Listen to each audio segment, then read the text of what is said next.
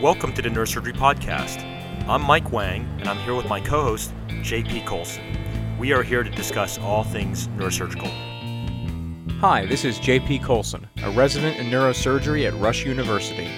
Please note that this is not a CME event, and the opinions and statements made in this podcast do not reflect those of any institution or professional organization. Now, let's get started.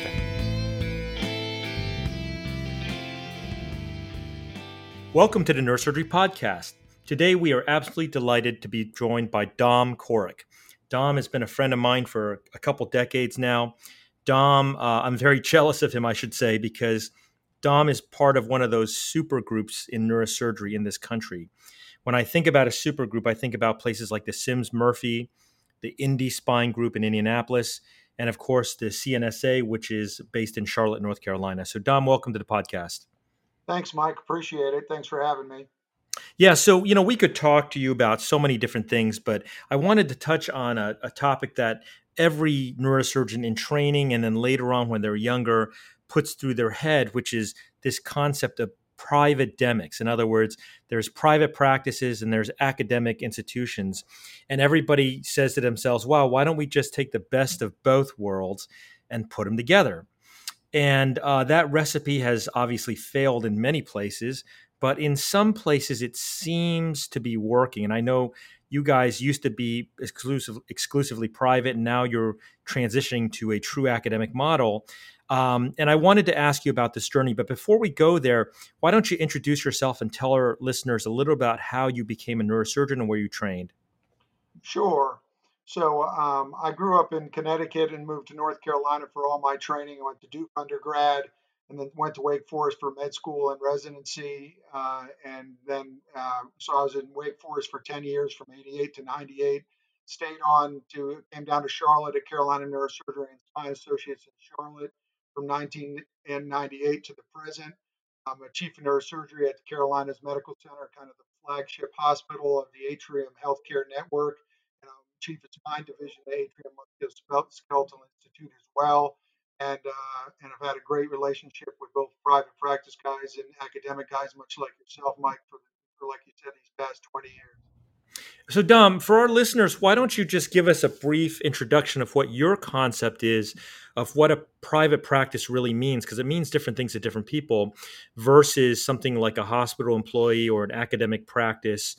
Just to draw the sort of lines of delineation, we know that there are very few pure models, but just so that some of our listeners, maybe they don't even live in America, they can understand how neurosurgery care is delivered in America. Sure. So like you've stated already, we're a private practice group at heart. This group was started in Charlotte by Bill Pitts in 1940. So we've been around for a long time. And Charlotte is kind of a unique situation because as of now, Charlotte is the largest city in the United States of America without a medical school. So an academic center didn't build up around Charlotte, and yet it's the largest city in the Carolinas. So we've kind of grown up to fill that need. But specifically to answer your question, because I know that with all the debates that have recently occurred and everything, that getting a straight answer is not the easiest thing in the world. But the straight answer is what I think is a private practice is a practice that you run your own show. Basically, we're a bunch of docs who are like-minded, and we have a board, and that board structure it calls all the shots in terms of what we're part of or not part of. It makes all our decision-making process. And so whether we survive as a group and what partnerships look like and what ancillaries look like, that is all voted on by the doctors. So we're a private practice group because we're run by a bunch of doctors. Wow, listening to you talk about the structure of your practice and thinking about this topic in general, it puts me in mind of a conversation I was present for a few years back at one of the spine section meetings, which was this very question. It was academics versus private-demics. I think there was Jack Knightley for private, Alex Vaccaro for private-demics, and Chris Shaffrey for pure academics. And it seemed like most of the conversation just came down to salaries and pictures of everyone's houses. And everyone did a good job. It was an informal kind of debate-structured conversation. Everyone did a good job talking about the pros of their own practice model and pointing out the cons of the others. So maybe you could briefly lay out, if you could for us, what you think the greatest strengths of the private demics model is, but perhaps even tell us, in your opinion, as someone who's worked in multiple different practice arenas, what are some of the shortcomings? What are some of the things you would like to improve or change in the next few years of your own practice structure? Sure. Well, it's hard to pick on that group of surgeons. You've got a veritable rogues gallery of spine surgeons that you just mentioned. So I don't know how Right. much more I have to add to that, but I will kind of give you some of the plus and some of the minus as well. So I think the strengths that we talked about, you've got a bunch of like-minded physicians, and you have the autonomy to kind of do what you please in terms of the decisions you make, the way it impacts your salary structure and your partnerships and the way that you're able to practice medicine. That it's kind of on you. So that's a positive. And then the negative, I think it really comes down to herding cats, is that we're up to about 42, 43 surgeons in our group right now. We also have about 15, 16 physiatrists. So we're pushing about 60 different docs, and everyone is an owner. Now we have a structure where we have an executive board, and we have a president, and we have various chiefs of department who interact with the hospitals. So there's a lot of hands on deck, but at the end of the day, you really are talking about 60 docs who are owners and who have to get together and hash things out. So that's a double-edged sword. Neurosurgeons have a tendency to be a little bit autonomous minded, and dare I say a little bit arrogant sometimes when it comes to them thinking they know what's best. So when you have 42 or 43 of them together, there can be a challenge there. So Dom, you've made the transition now to having a residency program, right? So you have, do you have a full complement yet? We have our full complement as of this past summer. Our last resident Becca just gave us the full complement of 7, so we've got our full residency program right now. Right. So basically, after you got approval, you had 7 open spots, and then you had to kind of backfill them. But you can't just grab people or PGY 7s that easily, right? So you filled it out slowly, right? Um, Right, we didn't backfill at all, actually, Mike. We just organically took one per year. We had 7, so we've had seven right now, 7 years, 7 residents. And so we okay, didn't go that backfill route at all. great. Any regrets? None whatsoever. It's been a great experience, I think, both sides, for the residents as well as for us. We felt like we have a full kind of capacity neurosurgery group. We do somewhere around 7 or 8 thousand cases a year with our 42 or 43 surgeons. Hard for me to keep track. And not everybody is part of the residency program, not part of the teaching. So you have the people who are, since it's a voluntary thing, are dedicated to it, and the residents have a huge exposure to both inpatient, outpatient community, and a level 1 trauma center type exposure. So it's been a win-win situation. So tell me real quickly about, like, so you do this, and the concern to me always becomes that you're no longer really private. You get so big, you're bureaucratic, and you have all the problems we have in the university, which is, having to take compliance PowerPoints every day, and oh my God, there's another sexual harassment or conflict of interest thing, or I mean, it's like constant, right? The legal aspects, like it's every day. And then I look at the private guys, and the private guys are like, I'll never forget talking to private guys are like, yeah, our practice, our goal is to not make too much money because we employ people to wash my car and drive my kids to school, and they're all paid off the practice. And, they have a lot of flexibility, and I'm not suggesting anybody should do that, but, and I know you guys don't do that, but like, it seems to me like so many of the great things of practicing exist in the private world.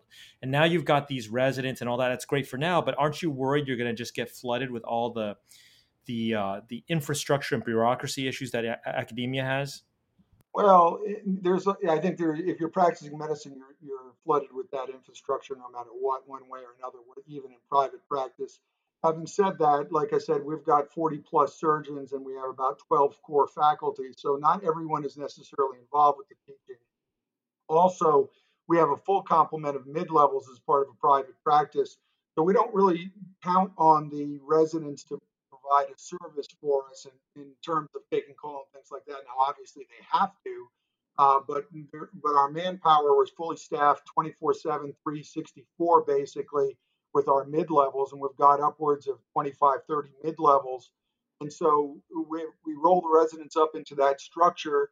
And so, although it can help with call, our guys are typically dedicated to teaching, and it is not any more overwhelming, I guess, than the overwhelming part of being involved with co-management deals with the hospitals.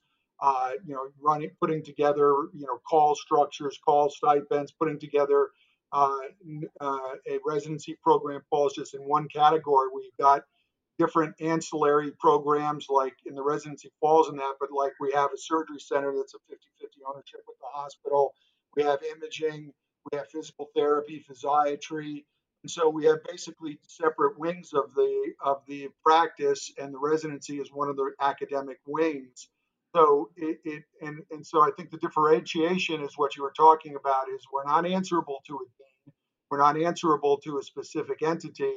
Obviously, we play by the rules of everything with the hospitals and with the academics, but it is not like we're beholden to anybody. And so we have some of the negatives, but I think we maintain a lot of the positives in terms of autonomy.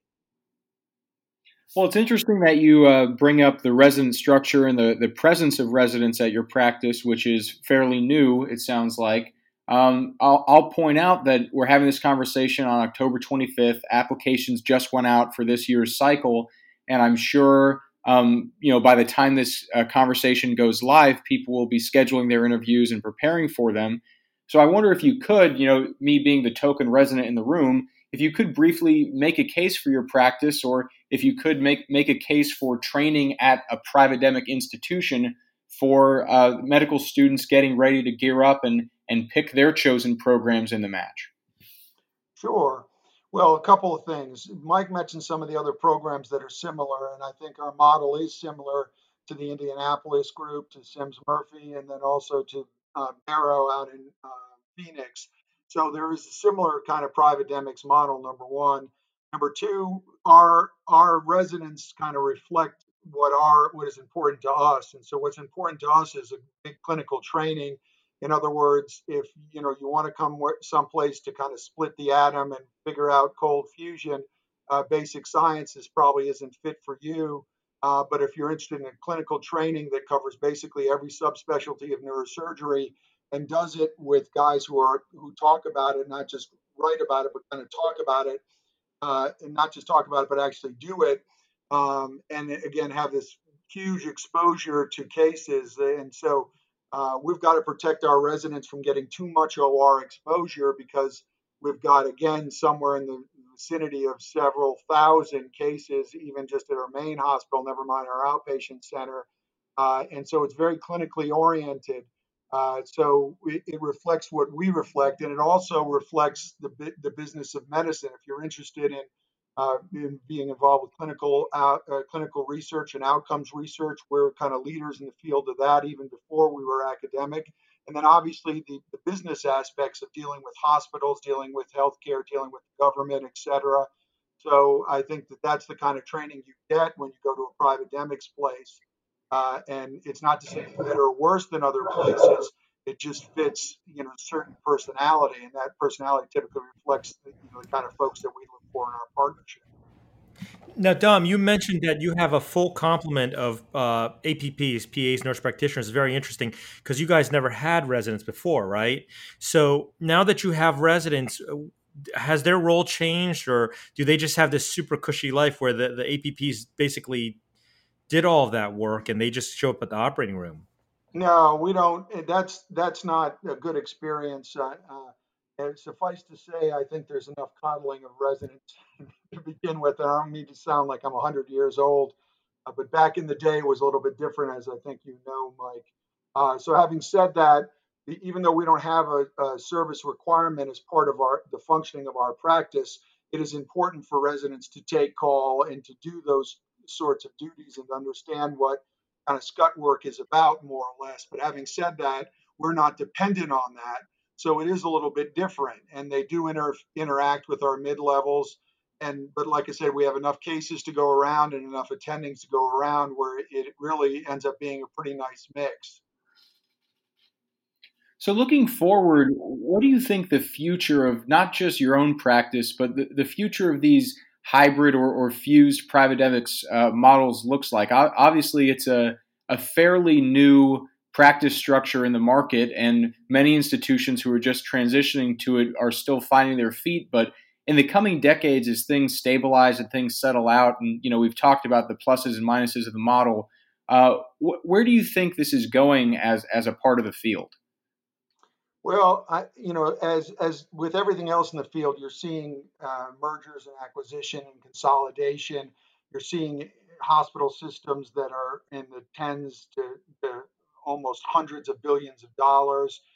You see consolidation from being able to be a kind of a mom and pop, even in neurosurgery, becomes increasingly difficult. And so I think you're going to continue to see this consolidation, but I think you're going to see a niche carved out for folks who kind of want to be independent minded, but also want to be involved with academics and teaching and research.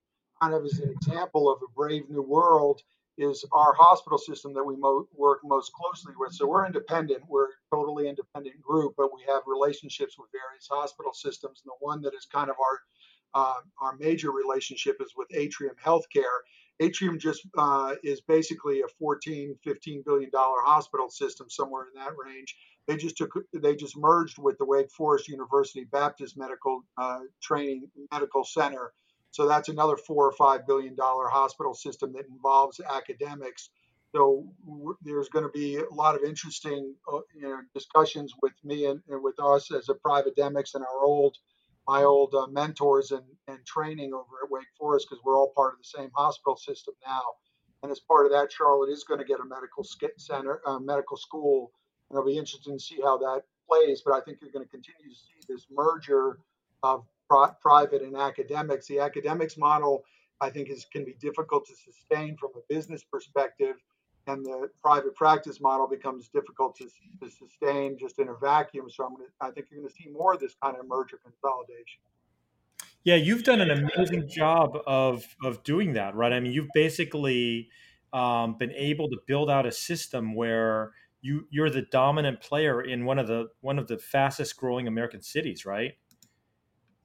Well, like I said, I think a lot of it was, like most things in life, was right place at the right time. But Charlotte is a large and growing city. It kind of boomed in the '90s and the early 2000s. Secretary of Banking. It's become diversified since then. The the medical environment and the entire milieu grew up around that banking and then subsequent business boom, and that needed covered by someone, and we filled that vacuum as a large private practice group. So it was right place at the right time. And I like to think we did a couple of things right, and we've built practice. I think along the lines of a way you would have to build a private practice, and which is to say you're dedicated to the art of doing surgery. You're doing it more so than talking about it, proving you're doing well with outcomes, and then also giving back in terms of teaching and clinical research. And so that's kind of been our philosophy. Wow. Well, Dr. Cork, we want to respect your time.